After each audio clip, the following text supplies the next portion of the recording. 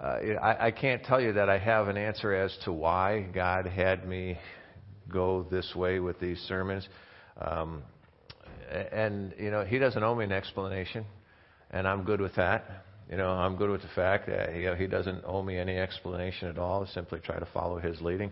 What I have found interesting, encouraging, maybe even confirming, is several of you have very specifically told me how you have appreciated this series, and also, some who have really never commented or rarely commented on sermons at all have very purposely told me about a particular message that has ministered to them. And I told you, I think it was the third week of our series, I told you that God will bring encouragers into your life, and I pray that He will bring encouragers into your life and to help you be an encourager. So I just want to thank you for encouraging me. As we go through this, we all need encouragers. The prayer today we're looking at in my prayers for you is I pray that God will help you make disciples for Him. That's the prayer we started last week and started looking at last week. But that you will. God will help you make disciples for Him. People who will come to know Jesus as their Savior, and that they will, as they come to that place, that you will give them and help them to get to the place of knowing more about Jesus. And, as He brings them into that place of knowing Him, you can help them grow. You can help them grow in that knowledge of Him. That grow in the knowledge of new life and what it means to have new life, that new way of living, the whole thing with a new direction, new motivation, living with a new focus in life. That's part of what we're talking about. Let's pray. We'll get back into this passage that we started last week. Father, thank you for new life in you. And again, I want to thank you for those who poured into my life to help me come to know about you, and to get to the place where I came to know you and come to you as my Savior, my Lord. What a great gift those people have been. I ask that you would help us all not only to be thankful for those who poured into our lives, but that now you would help us also to be those who pour into the lives of others. Guide us as we look at your word and your thoughts, that we would have your mind, your direction, your word and empowerment, we pray. In Christ's name, amen. We're going to be in Matthew 28 again. We are just finishing, really only looking at verses 19 and 20 today, but we're going to read all of them. As I worked on the sermon last week, Guy had very quickly made it apparent to me that wasn't going to be a one-week deal. And so last week, there's kind of two aspects of this whole thing of making disciples, if you will. There's kind of two aspects of it. Last week, the aspect we looked at is the fact that we grow as disciples. So part of the call to make disciples is to ourselves, that we are responsible to, if you will, when I say make ourselves a disciple, we are called to that process, for ourselves. We grow.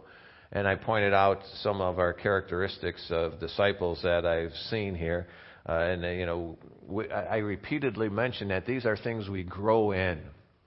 We grow in those. It's not something that automatically flows from us. We grow and we continue to grow in it. Now, just as a reminder, a disciple is a learner. Okay, a disciple is a learner, one who learns to follow one's teaching. Very specifically, we're talking about one who learns to follow Jesus Christ and who learns to follow Jesus Christ's teaching. That's very specifically what we're talking about. Disciple, when you see that word disciple, it very clearly indicates a continuing, ongoing process of learning and learning to obey Christ, Jesus' teaching. It's not just learning the teaching, it's also learning to obey. He gets into that. Follow along. We're going to read all 5 verses. Verse 16 was where we're going to begin. Follow. It says, the 11 disciples traveled to Galilee, to the mountain where Jesus had directed them. When they saw him, they worshipped, but some doubted. Then Jesus came near and said to them, all authority has been given to me in heaven and on earth. Go therefore and make disciples of all nations, baptizing them in the name of the Father and of the Son and of the Holy Spirit, teaching them to observe everything that I have commanded you. And remember, I am with you always to the end of the age. Now, I'm just sharing characteristics with you of what I see of characteristics of disciples. We covered verses 16, 17, and 18 last week. If you want to listen to it, it's online, so you can get it online and listen to it or watch it on YouTube. The information for that's on the front of the bulletin. I would make a correction not a correction. I guess I would do something a little different, because as I reflected on that sermon, I thought that I should have connected the growing aspect of learning better than I did. That I should have connected those. So here's what we pulled out of those first three verses and really kind of worded a little bit more of how I would do it if I was to do it over again. First of all, disciples learn to naturally obey the Lord. We learn to do that. It is not natural to us. It is not natural to us to obey the Lord. We learn that. So the disciples learn to naturally obey the Lord. And as we learn more, then that becomes more natural for us. As we do it, it becomes more natural for us, to do that. Also, disciples learn to worship Christ Jesus. As we learn more, we learn to worship Him. The disciples, you can see as you begin in the Gospels and read through the Gospels, you can see as they learned more who He was, and as they learned more who He was, then their worship of Him is really more unfolded as you get into the where we are here, the very end of the Gospel, or even into the book of Acts. And you see that unfolded more as they learned to worship Him, as they learned more about Him. We also said disciples learn to bring their doubts to God, because there's no better place. Jesus came and said, "Who do people say I am?" And they told Him, "Christ, Son of the living God." And when He talked to them about, we would see it as communion, when He talked about His body's real food, His blood is real drink. And it says some of the guys said, "Whoa, dude, you are just I can't handle this stuff." And it says many of His disciples left. He turned to him and He said, "You're not going to leave too, are you? Why aren't you leaving too?" Peter said, "Where else would we go? To whom else would we go? You alone have the answer." So, this whole reality of bringing our doubts to God, because there's no better place to bring them. We also said disciples learn to intentionally, I got to make sure I got the right, disciples learn to intentionally spend time with Christ. On purpose and with purpose. That's what we were talking about, intentionally, that you're doing it on purpose, spending time with Him, and with purpose you're spending time with Him. You're not just, going through, I read 2 verses while I thought about the grocery shopping, and so off I go. Or, but we are intentional with that, intentionally spend time with Him. And we said disciples learn to serve in Christ Jesus' authority and power. Not simply our own strength. Yes, we use our own strength. We use, the gifts and talents He's given us, and we then learn to serve in His strength and by His direction and in His authority. We're not there on our own. It's because of Him. He's told us that, that you go in His name. We're doing that. So a summary statement we ended with last week was disciples learn to continue to grow and to help others grow. That's the call of discipleship. And that's kind of where we ended that. Learning to help others grow is where we pick up with on verse 19. Verse 19 says, "Go, therefore, and make disciples of all nations, baptizing them in the name of the Father, Son, and the Holy Spirit." You see, disciples learn to help others come to know and follow and identify with Christ. The disciples learn to help others come to know, follow, and identify with Christ Jesus. It's kind of like 3 points in one here, because otherwise I could get too wordy. But I didn't want to separate them. I think they go together real well. Now, in case you don't already know this, the verse 19 is actually saying, as you go through life, everywhere you go, wherever it is you go, as you go and as you live your life, no matter where you're going, what He's telling us is going, making disciples. Go, making disciples. As you go, wherever it is you're going, make disciples. This is what He's telling us. This is what He's calling us to here.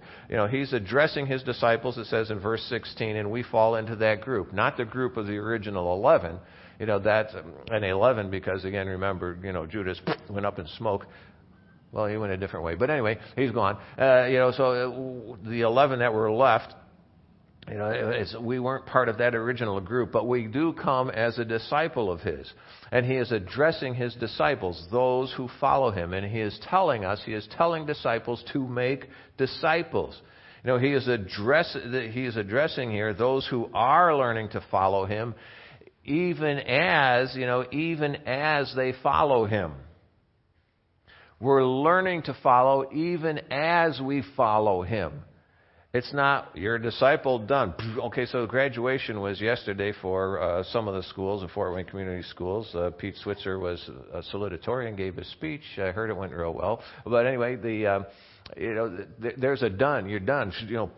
And they give you this little piece of paper that says you're done. Now you're a graduate. That's not the picture of discipleship. You learn to follow as you are following him. You see, this is what he's talking about when he's talking about making disciples. It's as you follow him. He's telling us to help others learn to follow him as we continue to follow him. Help others learn to follow as you. This whole thing of I don't know everything. You're right. You never will. You're not going to get to a place where, you're going to get that little piece of paper that says, you are now a full-fledged disciple. You're a full-fledged disciple when you come to know Christ when you come to know him as your Savior.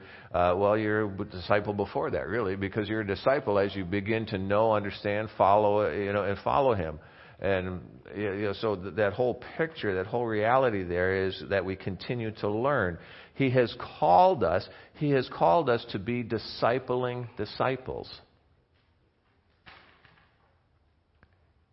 Discipling disciples is what he's called us to be. Those who help others learn more about following Jesus as we continue to learn more about following Jesus ourselves.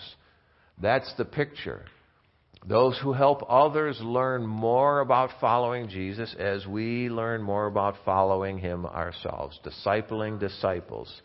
And the first thing we need to focus on is helping them to know Jesus. Now, some people know nothing or next to nothing, or they have been told something false about Jesus. When I was in elementary school, I remember this very clearly. When I was in elementary school, I don't remember what grade it was. Seems to me it was, one of the earlier grades. Jesus was one of the people we learned about in our history book in a public school. Jesus Christ was one of the people that we learned about in our history books in the public school. That doesn't happen anymore. That is not, kids are not learning about Jesus in the public school today, at least not formally. Now, some of them are learning informally, some in a good way, some in a bad way. One of my great nephews, I think he's in third grade maybe. He goes to school and he has asked all of his classmates, if they know God, if they know Jesus. And if they don't, he says, then I tell them about him. And it's like, now this kid doesn't even go to an evangelical church, but he just thinks it's so important that all of his classmates, he wants them to know about Jesus. He wants them to know about him. So he individually talks to them and engages them about it. This is a picture, really, of what we should be doing. We need to help people learn about Jesus. Before you even try to teach them ethics and behavior, teach them to know Jesus, to know about him, to know that he is real, to know that he is there. Some don't even know about him anymore. he goes on, he says, make disciples of all nations. You see, don't let differences keep you from telling others about Jesus. Don't let differences do that. God's people were a pretty closed group at this time. And when they would have heard this, it was like, all nations? Yeah, that's not going to happen. Yeah, that ain't going to happen. We're God's chosen people, and we're the ones, and the rest of them are just, that's too bad about them. It just does that. That's the second time I went today. But anyway, no, that's the third. But the whole reality there, they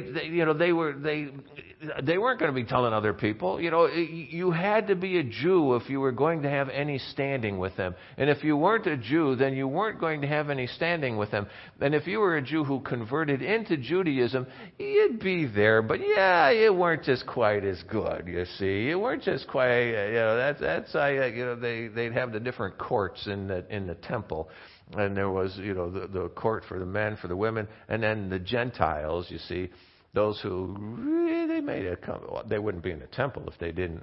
If they weren't pursuing God in some way, but stay on the outskirts. You see, and what he's telling them there is now you make disciples of all nations. They took separation to an isolating extreme. Not going to have anything to do with these other people. Not going to have anything to do with these people who don't know about God. And some of Jesus' disciples do that today as well. But we shouldn't. We shouldn't. We need to be discipling disciples, people following Jesus and telling others how to follow him as well. We need to do that. Don't let differences stop you from telling others about Jesus. Even those long-haired hippie type people, tell them about Jesus. Even those who came into this country illegally, tell them about Jesus. Those who are of a different race from you, tell them about Jesus. Those who wear weird clothing, which is variously defined in our society. Those who wear, tell them about Jesus. Those who have different interests than you, tell them about Jesus. Even some of those who like things you hate, like hot dogs. Or even those who like things you hate, tell them about Jesus. Make disciples, he says, of all nations. And he says baptizing them. Baptizing is a step of identification with Jesus. It's a public demonstration of wanting to be identified with Jesus. They even then they would be baptized. Gentile converts would be baptized into the Jewish religion. And it was a public thing. It was something done publicly. John the Baptist did what? Baptisms very publicly, and baptize them. That picture of identification there with Jesus. Now, I had someone tell me, a couple of weeks ago that they wanted to be baptized. They want to take that step, So we're going to have a baptism service end of summer, beginning of fall. That there's that picture of identification there. That's what he's talking about in baptism, identifying with Jesus. Verse 20 really is the last half. You have the first part of it's the last half of the sentence that started in verse 19. Go therefore, make disciples of all nations, baptizing them in the name of the Father, Son, and the Holy Spirit. And on to verse 20, teaching them to observe everything I have commanded you. That's the rest of the sentence. And he says, and remember, I am with you always to the very end of the age. See, disciples learn to teach others to live for Christ Jesus. Disciples learn to teach others to live for Christ Jesus. Notice that it says here, teach them. It does not say convert them. It does not say to save them. Because in fact, you cannot convert anyone's heart. You cannot change anyone's heart. You cannot save them. What you can do is introduce them to the one who does change their heart. The one who did give his life for them. The one who can save them. You tell them about Jesus. The saving is the work of the Holy Spirit. Where he convicts and he brings them to that place of knowing what Christ has done for them. So, we begin to teach others about Jesus, sometimes formally, most often it's informally, but it should always be intentionally. We want to intentionally tell them about Jesus. Sometimes it might be in a formal setting, Sunday school. The kids are downstairs. What are they doing? They're learning about Jesus. In Sunday school class, and you're learning about Jesus. Here, this is a more formal setting. And some of you need to dress better. But anyway,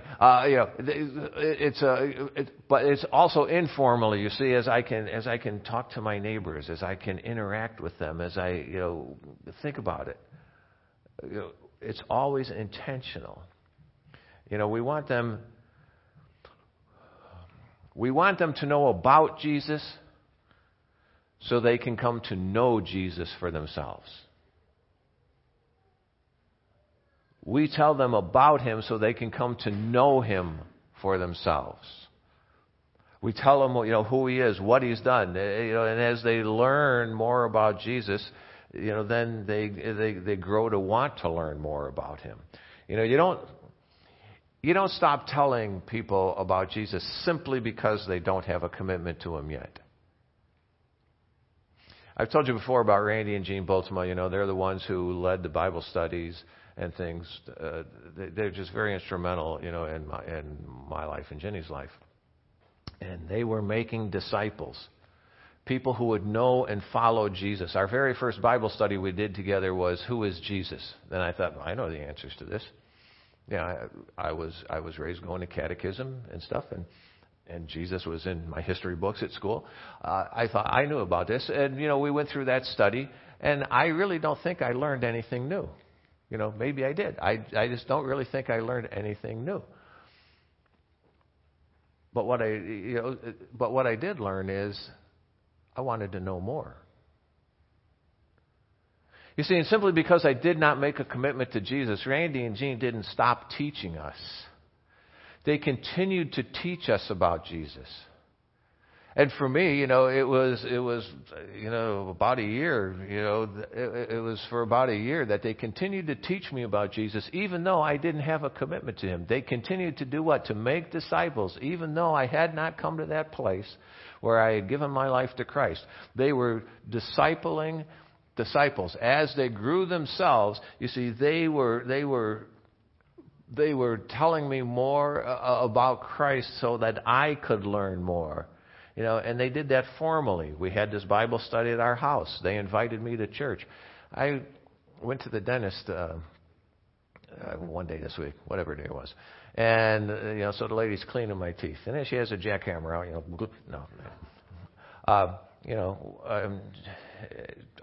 it came up. She asked me what I did, and I told her I was a pastor, and she said, I get a lot of people in here that tell me about, about their church and stuff and all that. She said, but they never invite me.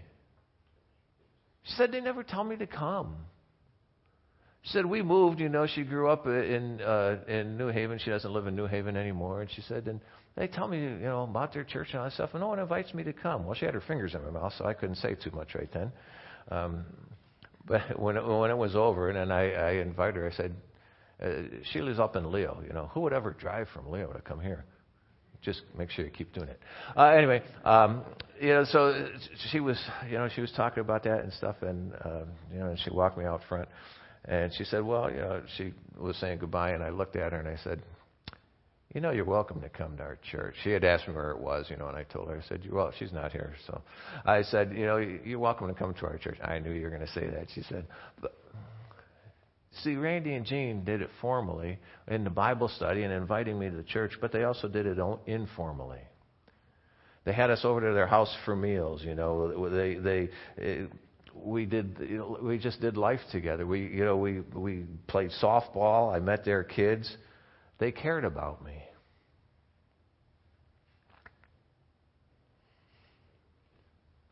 Even for that year where I didn't give my life to Christ, and really, I don't know that I even seemed like I wanted to at that point. They taught me, and they trusted God to save me. They trusted God to teach me more. and to help me know who He was. Teach them, it says. Teach them to observe, to follow, to obey. That's not simply transmitting facts. What that is you help people to learn how Jesus makes a difference in life. How He makes a difference in life. You know, you teach them that. How it makes a difference in our perspectives, our values, our goals, our reactions, our peace. It makes a difference in how we face troubles. It makes a difference in how we deal with the good times. Help people to learn of Jesus. Help them to learn about Jesus. Help them to learn to obey Jesus. Teach them what it means to follow Him. Teach them what it means to be His disciples. Teach them to live for Christ Jesus. Teach them in love and with love. 1 Thessalonians chapter 5, he says, "We exhort you, brothers, and warn those who are irresponsible. Comfort the discouraged. Help the weak. Be patient with everyone." I didn't like that part. I just didn't like that part. But that's what he tells me to do. James, chapter, we're not going to look at that. Look that one up later. It's listed in your bulletin. 2 Timothy chapter 2. "The Lord's slave must not quarrel." I'm in trouble already. He doesn't say it's just a good idea if you don't have arguments. Notice the words. Must not quarrel, but must be gentle to everyone, even to the one who keeps kicking the back of their seat, who keeps poking them in the ribs, who keeps doing what they can to aggravate them. Be gentle with everyone, able to teach and patient, instructing his opponents. Opponents will give you a tip right there. He's not just talking about your buddies. He's talking about those who are in your face. Instructing your opponents with gentleness. Perhaps God will grant them repentance, leading them to the knowledge of the truth. Can't turn 2 pages. Then they may come to their senses and escape the devil's trap, having been captured by him to do his will. Colossians chapter 3, "Therefore, as God's chosen people, holy, dearly loved, clothe yourselves." Make this obvious. Clothe yourselves. Put it so where people can see it. They see your clothing. John's got a blue shirt. Walt's got, it's a shade of green. Men only have to know 5 colors. City's got on a pledge. Clothe them. Make this obvious. Put it right out there with compassion, kindness, humility, gentleness, and patience. Make those the things obvious in your life. The Ephesians 4 passage, look up later. We don't have time to do that in John 13 either. Here's the point there. Make the most of the time you have. You know what I remember most about Randy and Jean? Not so much what they taught me in Bible study. I remember how they lived. What I remember most is how they did life. And I remember that it was consistent. It was consistent with what they taught me from the Bible. Not perfect, but consistent. Because when you're camping, and we were out camping together more than once, we used to go on Labor Day weekend. Then we changed it and we started going Memorial Day weekend and Labor Day weekend. Our Bible study would have a camp out. We could get a group campsite at some state park or something, and we'd do that. There's not much place to hide when there's just a little thin sheet of canvas between you and the rest of the world. And when you and your wife still don't see things eye to eye, what I noticed, though, they weren't perfect, but they were consistent. Now, you won't get as close to everyone as, and involved with everyone as we did with Randy and Jean, but you might. You might. So don't be afraid of that. Don't fear that. What you do is the same thing in teaching others about much of life that you do with them. Now, you have more time with your coworkers, if you work a 40-hour week, you spend 40 waking hours with your coworker, that's probably more than you spend with your spouse awake in a week. Just a thought for you there. With your neighbors, you have a little less time with them, even less time with the casual acquaintance. The point is to make the most of the time you have. Another character, trust God. Trust God. Trust Him with what you are able to do. Trust Him that He will use that in the lives of others. Another characteristic in verse 20, disciples learn to remember that the Lord is with them always. That He is with them always. There is not a time, there is not a situation where God says, you're on your own now, buddy. I've taken you this far, now best of luck to you. There's not a time in which He does that to us. There's not a time in which He says, I want you to minister to these people, and when you're in the middle of it, He says, oh, by the way, I got something else to take care of. When God delivered His people through the wilderness, He guided them for 40 years. They wandered for over 40 years because of their sin, because of their disobedience. Yet God was with them and led them. And when it came time for them to enter into the new land, into the promised land, Moses was not going to go with them, and Moses told them he would not be going with them, but he reminded them of this. He said, be strong and courageous. Do not be afraid or terrified because of them, for the Lord your God goes with you. He will never leave you or forsake you. A promise that's repeated in Hebrews, in case you think this is just for people of Israel wandering in a desert. He said, your life should be free from the love of money. Be satisfied with what you have, for He Himself has said, I will never leave you or forsake you. My earthly father abandoned me. He left. One of my nieces has been corresponding with me this week, and a little bit about that. She said, when did your dad leave? How? Because my brother's gone, and so she can't ask him anymore.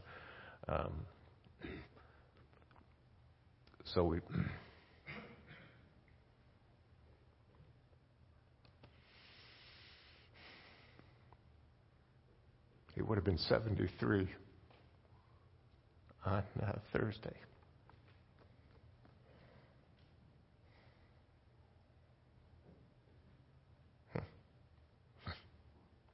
I'm sorry. Anyway,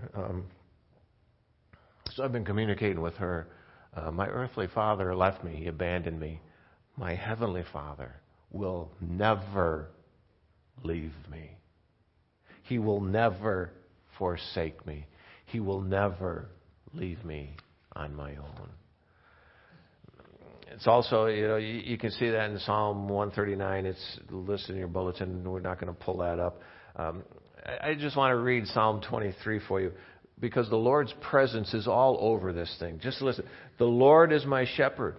There's nothing I lack. He lets me lie down in green pastures. He leads me beside quiet waters. He renews my life. He leads me along the right paths for His name's sake. You see, His presence is all over this psalm.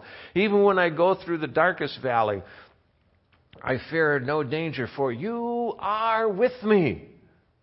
You are with me. Your rod and your staff, they comfort me. You prepare a table before me in the presence of my enemies. You anoint my head with oil. My cup overflows.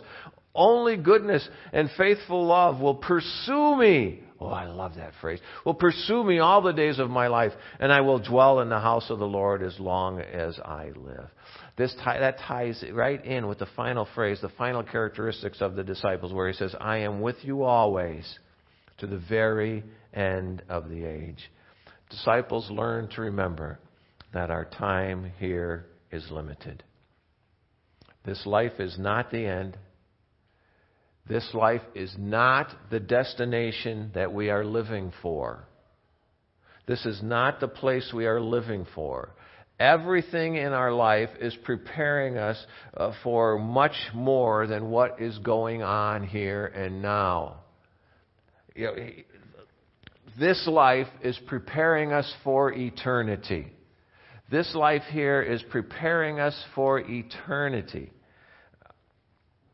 Jesus told us in Matthew, he says, don't collect for yourselves treasures on earth where moth and rust destroy, where thieves break in and steal, but collect for yourselves treasures in heaven where neither moth nor rust destroys and where thieves don't break in and steal.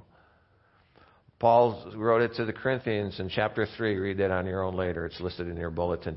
Also in 2 Corinthians chapter 4, again, it's listed in your bulletin. Read it later. And 2 Corinthians 5:1, and take a minute and read that later.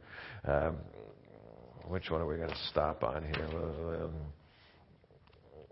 The 2 Peter. It says, but the day of the Lord will come like a thief. On that day the heavens will pass away with a loud noise, and the elements will burn and be dissolved, and the earth and the works on it will be disclosed. Since all these things are to be destroyed in this way, it is clear what sort of people you should be in holy conduct and godliness as you wait for and earnestly desire the coming of the day of God. The heavens will be on fire and be dissolved because of it, and the elements will melt because of the heat. But based on His promises, we wait for the new heavens and the new earth where righteousness will dwell. Disciples learn to remember that this moment is not the end. So we learn to live in light of eternity. Now, that's not taking this day lightly. It's not taking this day lightly at all. Because we have eternity, because we have Jesus Christ, what this is it is knowing eternity is real. So this day does matter. It's knowing eternity is real, so each conversation matters. And we learn it matters not only for us, but for the lives of those that we come into contact with, that they too will face eternity. When I was doing welding, the welding area that in our shop was right next to the door where deliveries and things came. And one Friday I was trying to finish up a job, and the door went up, and Bill Wishart, our salesman, backed his car in, and he had some stuff in the trunk that needed to come out. So I went over there and I helped Bill get it out. This is after I had told them that I was going to be leaving my job and going to Bible school. Well, Bill wanted to talk, and he was in a talkative mood. I wanted to get my work done. So we talked for just a little bit, and I quickly brought the conversation to an end so that I could get back to work. The next day was Saturday. I knew I was going to be working on Saturday, and I knew Bill, he always came in on Saturday. So I thought, we'll just finish this conversation tomorrow. So we went home, and I come back. I got there at 7 o'clock. We started work at 7 o'clock. So I started working. It was about 7:30, and that's when Bill usually came in. So I thought, well, it's a good time to talk to Bill. So I started heading up toward the office. As I'm heading up toward the office, one of my coworkers said to me, hey, did you hear what happened to Bill? I said, what? I said, he had a heart attack shaving this morning. He's dead.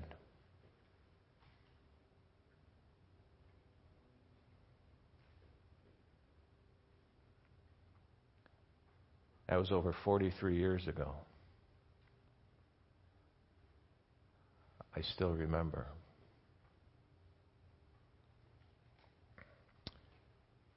Live knowing eternity is real for you and for those you're talking to. He's called us to be discipling disciples. Those who will pour into the life of others. Disciples learn to be discipling disciples. Help others come to know and follow and identify with Christ Jesus. Teach others to live for Christ. Remember, the Lord is with you always. And remember, time here is limited for you and for them. Make disciples. Be a discipling disciple. Go, therefore, and make disciples of all nations, baptizing them in the name of the Father, and of the Son, and of the Holy Spirit, teaching them to observe everything that I have commanded you. And remember, I am with you always, to the very end of the age. Let's pray together. Father, thank you Thank you for life in Christ. Thank you for the opportunities you give us to be able to share that with others. May we not be silent. May we not be so consumed with what we want to get done that we forget about the life of others. We don't save them, Lord, you do. We want them to know you. We want them to come to know you to the place where they can then grow also in you and grow to that place where they give their life to you. Grow to that place where they come to you for forgiveness. Help us to be discipling disciples. For your glory and your honor, we pray. In Christ's name, amen.